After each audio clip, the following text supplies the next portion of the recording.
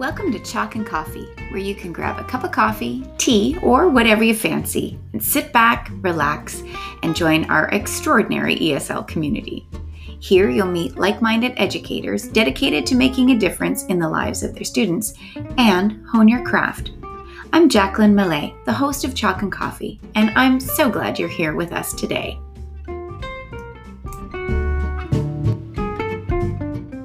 How does your class sound?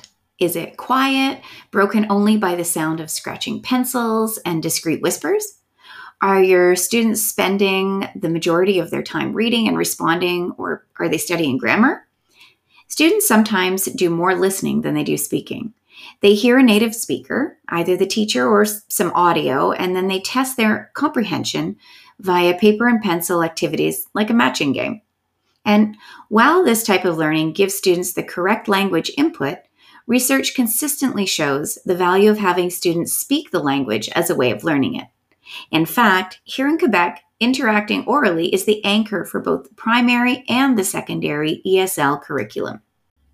That said, oral interaction in a classroom packed to the gills with students and the fear of other teachers complaining about your class's noise level prove daunting challenges, to say the least. In today's podcast, we'll talk about what makes for a good ESL classroom conversation, also known as an oral interaction task. We'll talk about how to get your students talking, how to help them do it better with corrective feedback, and how to organize so you can effectively evaluate both in a classroom and online.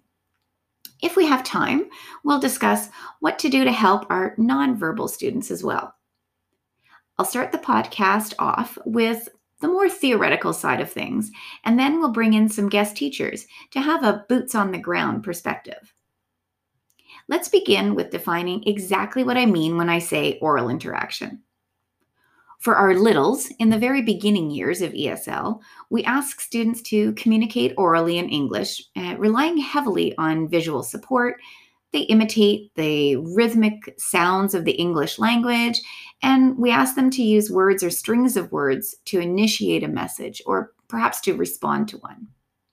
In later elementary, we want our students to start using targeted functional language during brief exchanges as they participate in classroom routines and tasks related to familiar topics, eventually broadening their scope of topics. In high school, students continue to use functional language, express personalized messages in increasingly more spontaneous and complex situations, and we ask students to maintain exchanges through stating opinions, describing things, and asking peers to do the same. By the end of high school, our students should be able to initiate conversations, respond to and maintain an exchange with increasingly more complex sentence structure and about more complex and abstract topics.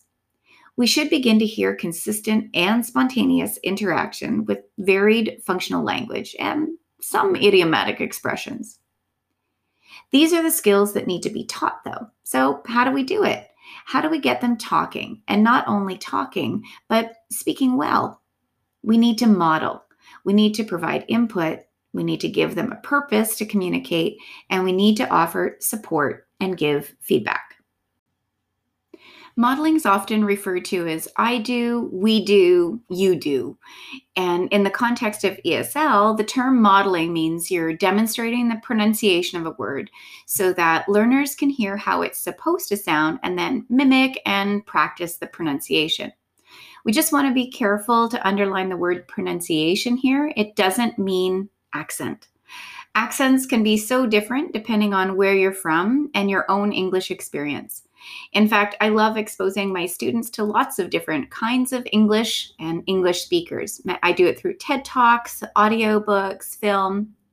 And accent is really, it just means that you speak another language or that you've come from another place in the world. Could be English speaking or not. So an accent is not the focus. It really is the pronunciation. And if you're actually interested in hearing about how L2 ESL teachers handle their accents, you might want to check out our episode number 9. So let's get back to what we were talking about. Modeling not only promotes learning and motivation for the students, but it also increases their self-confidence. They'll have a stronger belief that they can accomplish the learning task if they follow the steps that were demonstrated. It's a part of scaffolding lessons to promote success. To vary the models your students have, you might want to try bringing different input into the classroom from various sources. Like I said, I use TED Talks, but you might want to use other teachers. There's great places online that you can find virtual FaceTime pen pals, or you might invite guest speakers. Some parents might be willing to come in, and of course, their peers. We want to hear them. We want to have them listen to their peers. So an authentic purpose to communicate is not repeating after the teacher or simply reciting a poem or reading lines from a script. And while these may be helpful as models, in reality, we rarely plan ahead what we want to say. We kind of leave it to the moment of interaction and then tune our utterances to it as the conversation unfolds. We relate them to previous utterances, and we think about what might be said in the future of the conversation. And this concept is actually called contingency in language teaching literature. And an authentic purpose to communicate means that students need to inform people of something, convince them of something, express their opinion, or for the sole and valuable purpose to entertain. So when we chat with our guests, we'll take a look more closely at actual activities that can do all of that. Before we get to the communicating part, we need to make sure that the students have what they need to get there.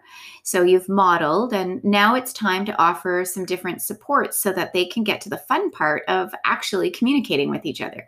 And that means hanging posters, using little flip rings. I've started using bookmarks in my classroom again.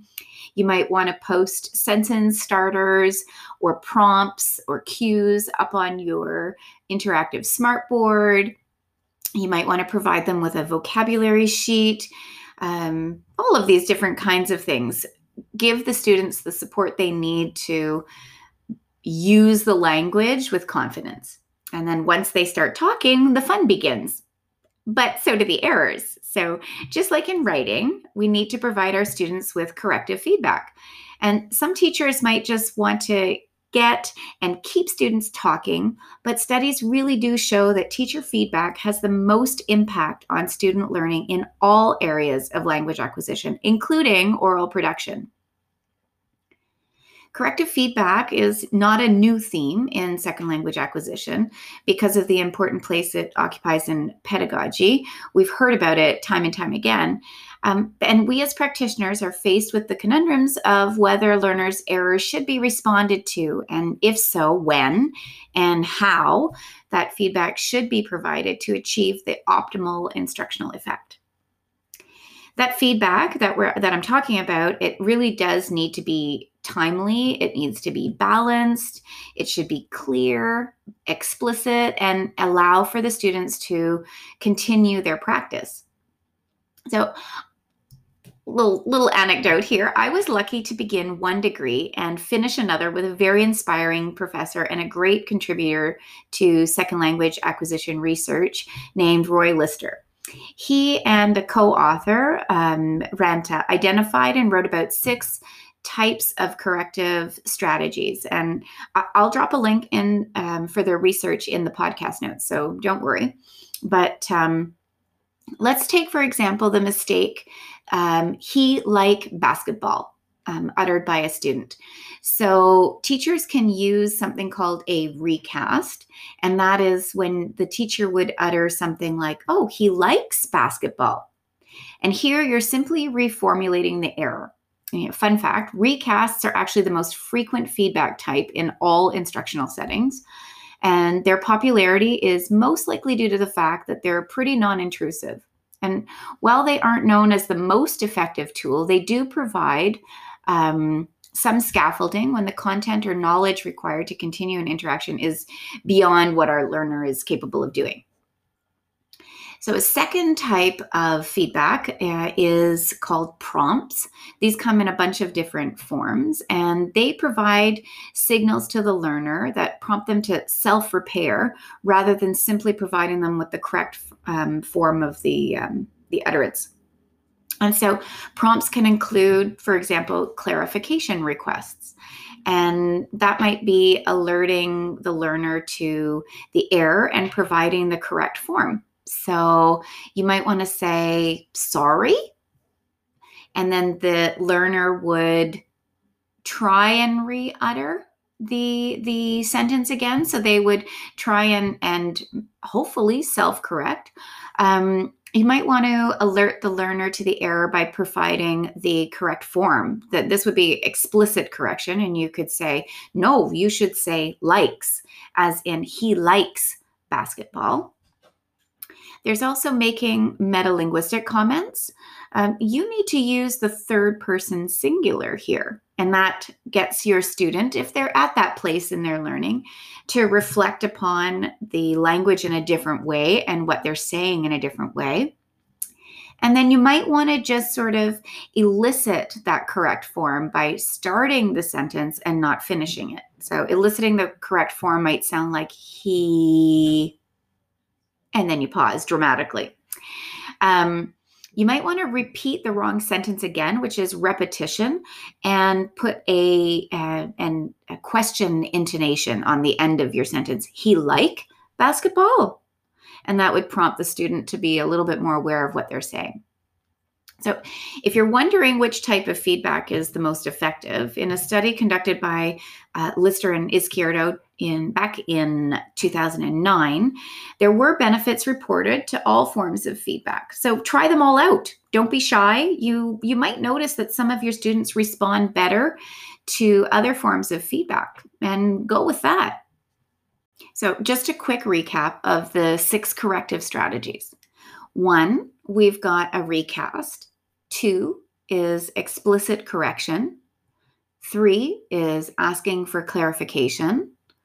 4 is metalinguistic feedback. 5 is elicitation. And 6 is repetition.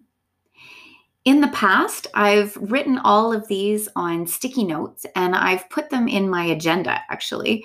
And I've really tried to focus my teaching on doing and delivering and using some of these corrective strategies very intentionally. And I find that it gets me away from always using the same one.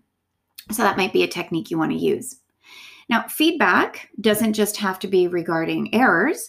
We want to encourage proper speech as well, but good job doesn't work. It's not specific enough. The students won't be able to identify what they're doing well. So we might want to use and shift our language to things that say, you asked good questions to your partner.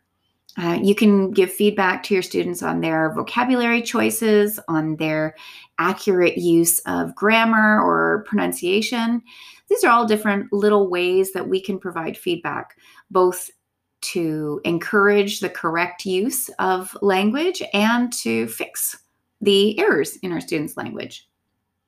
So now that we know what and how and when to provide feedback, let's talk about how to get our kids talking. And to do that, we have some guests that will be joining us.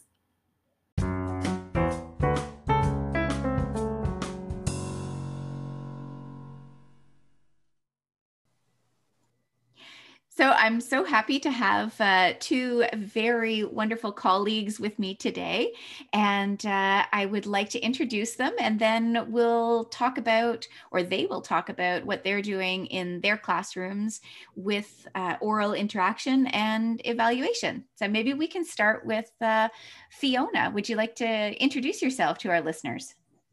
So hi, as you said, my name is Fiona, and I've been teaching in a high school for the school I'm in. I've been at for about 6 years. I've taught English and Spanish there. Great. And Prash, you want to give a little intro to yourself?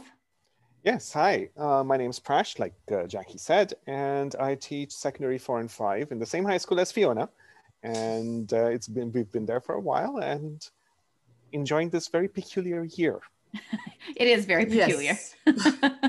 Great. So I just wonder, Fiona, maybe you could start by describing one of your favorite C1 or oral interaction activities that goes really well in your class.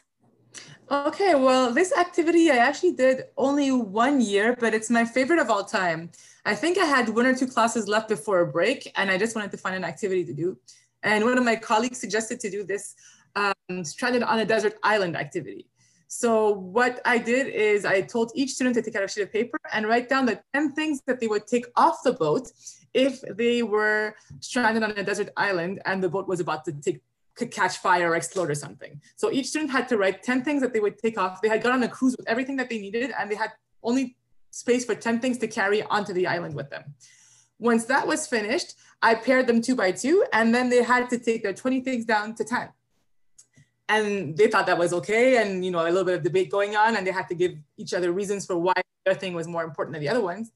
And as the class progressed, it went from 2 to 4 to 8 to eventually class and the whole class. So at the end of the activity, it was really, really noisy and chaotic, but on my side, not very easy to evaluate, but by that time I should have gotten all my grades down.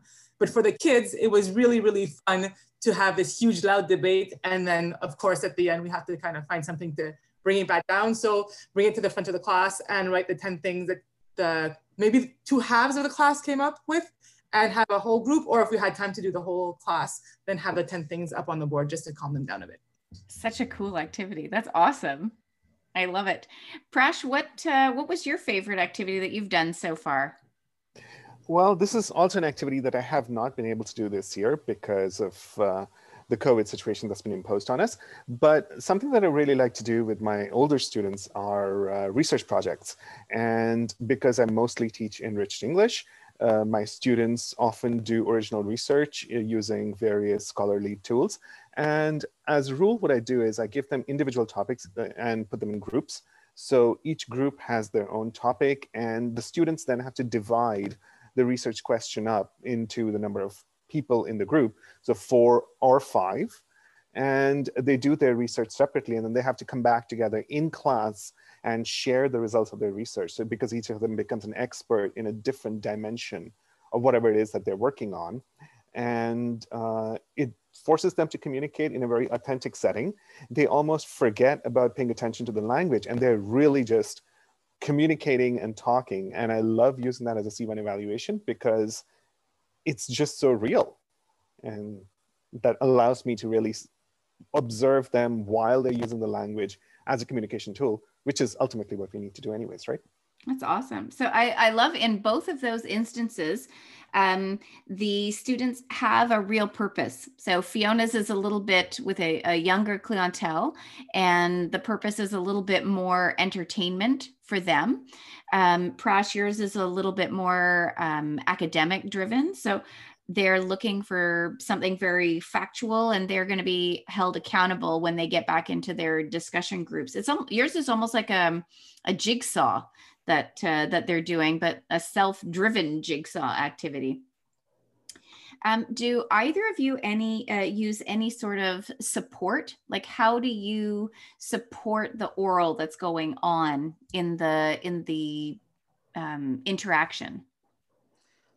Well, on my side, it really depends on the group that I have. I've had years where my kids were really strong. I didn't need any functional language to go with it. And I've had years where I would write down some key sentences on the board, either for the whole group or for the few students who were weaker and needed it in the class.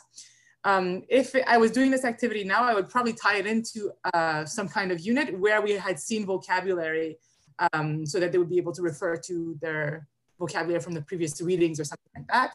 But I don't think it was necessary during the year that I did it. Okay, cool.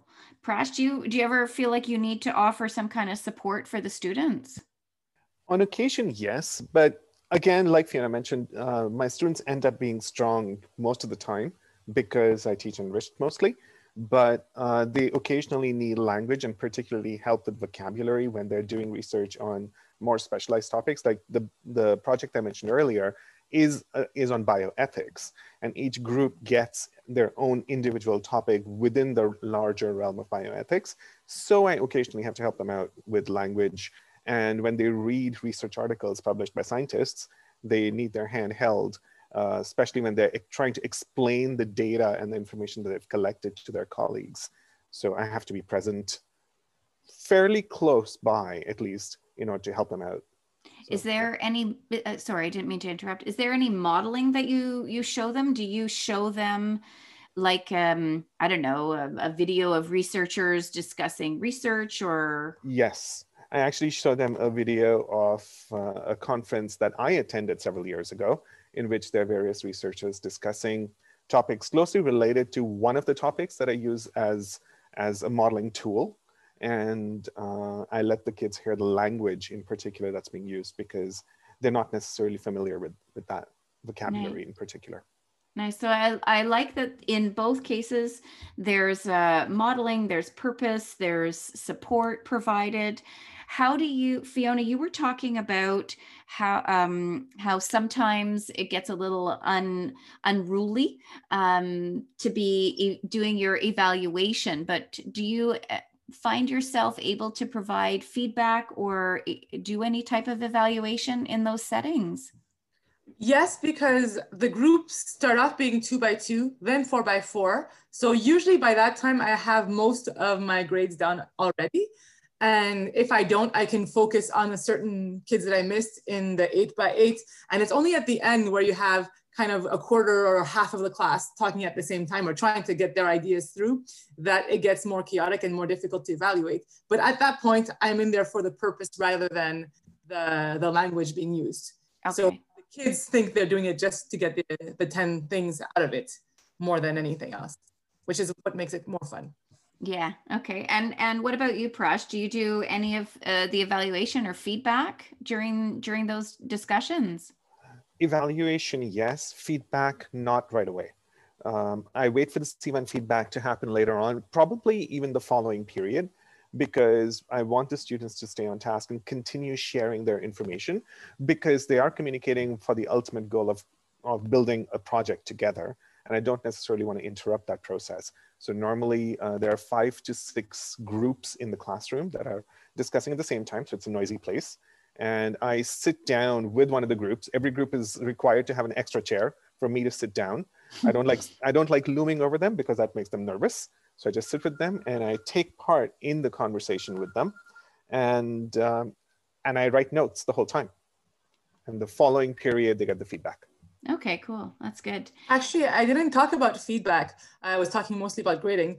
I find that the kids who are engaged don't really need feedback on the spot, but some kids who are weaker, especially if you have a class where there's a lot of enriched students and a few regular students, might need more support or more help. So I will also go into that group and either tell them, oh, look at this vocabulary, you have it on the sheet of paper, so use that. Or I will ask them specific questions. There's also sometimes some kids who tend to be over enthusiastic, so take over the whole conversation more like a speech than an interaction. So I tell them, okay, now you are responsible for leading the conversation, which means you have to ask the questions and listen before you get to give your own opinion. Okay, that's really cool. That's good. And so this is all being done in a classroom setting. What have you guys managed to do during all of this online adventure this year? Have you done anything in particular, Prash? Yeah, I have set up, I've sort of replicated the classroom online using a Discord server. Okay. Discord is a really cool tool. It's originally meant for people who play video games online as a voice over IP discussion with other gamers tool. I've adapted it to my classroom where I've set up my own private server. And inside of that server, there are various voice channels and text channels. And my students have access to it at all times. So when I need them to discuss in groups, instead of putting them in breakout rooms, which I find are difficult to manage and I can't keep a handle on all of them all the time, I use the Discord server instead and have the kids go in there, which they can do very quickly. It takes them about 5 seconds. And most of them are already familiar with it anyways. They knew about Discord even before I brought it into the classroom. Okay. And then I can I'm sorry, can you just spell it? It's a Discord, like yeah, Discord, Discord. Oh, okay. And it's pretty user friendly, so non-techie teachers can kind of get their hands on it? Oh yes, it should take you about a couple of minutes of playing around and you should have a handle on it quite easily. Okay. And you can jump in and out of each of the Discord rooms. Is that how that works? Yep, I can jump in and out between the various rooms instantly. And because it's a separate window, and it's quite, what's really nice about it is that there's a chat that goes with it, and the chat is static. It doesn't go away even when the room is closed. Even more, what's also nicer is that the kids can go into the Discord server even when I'm not around. It's up all the time. And sometimes I give them projects to work on this year, even though they're online. And occasionally they might decide to work at 8 o'clock in the evening when I'm not there, but they can still use Discord, the channel that has been set aside for them, and use that both to share documentation and written comments, as well as talk at any time. Wow, that's pretty cool. Quite nice. Yeah. Yeah, that's really interesting. I had heard about Discord from my students, I think last year, and I had no idea what it was. But now that you say it's about video games originally, it makes a lot of sense that they would know about it. I've been teaching mostly in person, but we did have a few days before the winter break and a few days after the winter break where we had to be online. So I made this activity based on the game Would You Rather. And I did use breakout rooms, and for me, it worked really well. What I liked about the breakout rooms add-on to Chrome was that it was really easy to either put my mic on or off and just skip from one to the other. I would have my microphone off and my camera off unless I needed to give feedback in that group. And I would just listen, and they wouldn't know whether I was there or not. So they kind of had to be on task all the time. And sometimes I would just start talking if they were off task or speaking French or something like that. And they're like, oh, Miss Moise is there. Oh, my name. Yes, and this is the teacher is here. So that get back on task. And what I liked about it, I could either listen to all the teams at the same time or use the function where you skip from one room to the other, where as soon as you skip, the audio goes from one room to the other. What I would do is I would speak, if I needed to speak to the whole class, I would go in the main room and say something to the whole class. And if not, I would just address the group that needed to hear my feedback. Okay, so you made it was an add-on that you used on to the Google Meets. Yes. Okay. So it's a breakout rooms. It's got a little purple square with the white B in the middle. Okay. I have more than one extension that you can use. And in the activity, I also used Pear Deck. So what I did is I had them write, I gave them an example. So I modeled it in front of the class. I had a picture of a teenager wearing a t-shirt in a snowstorm. And I had another picture of somebody from the back in full winter gear on a hot beach where everybody's wearing a bathing suit.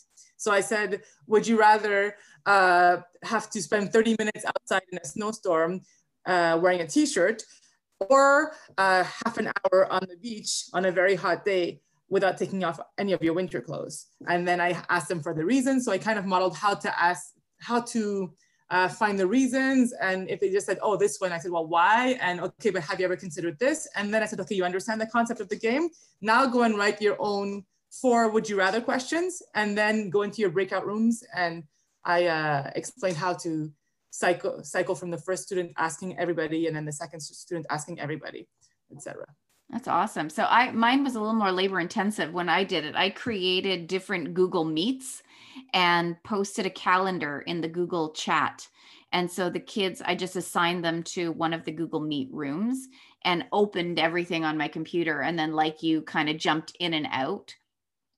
And it worked because they didn't know whenever I was there or when I was there. So there's a little bit more accountability.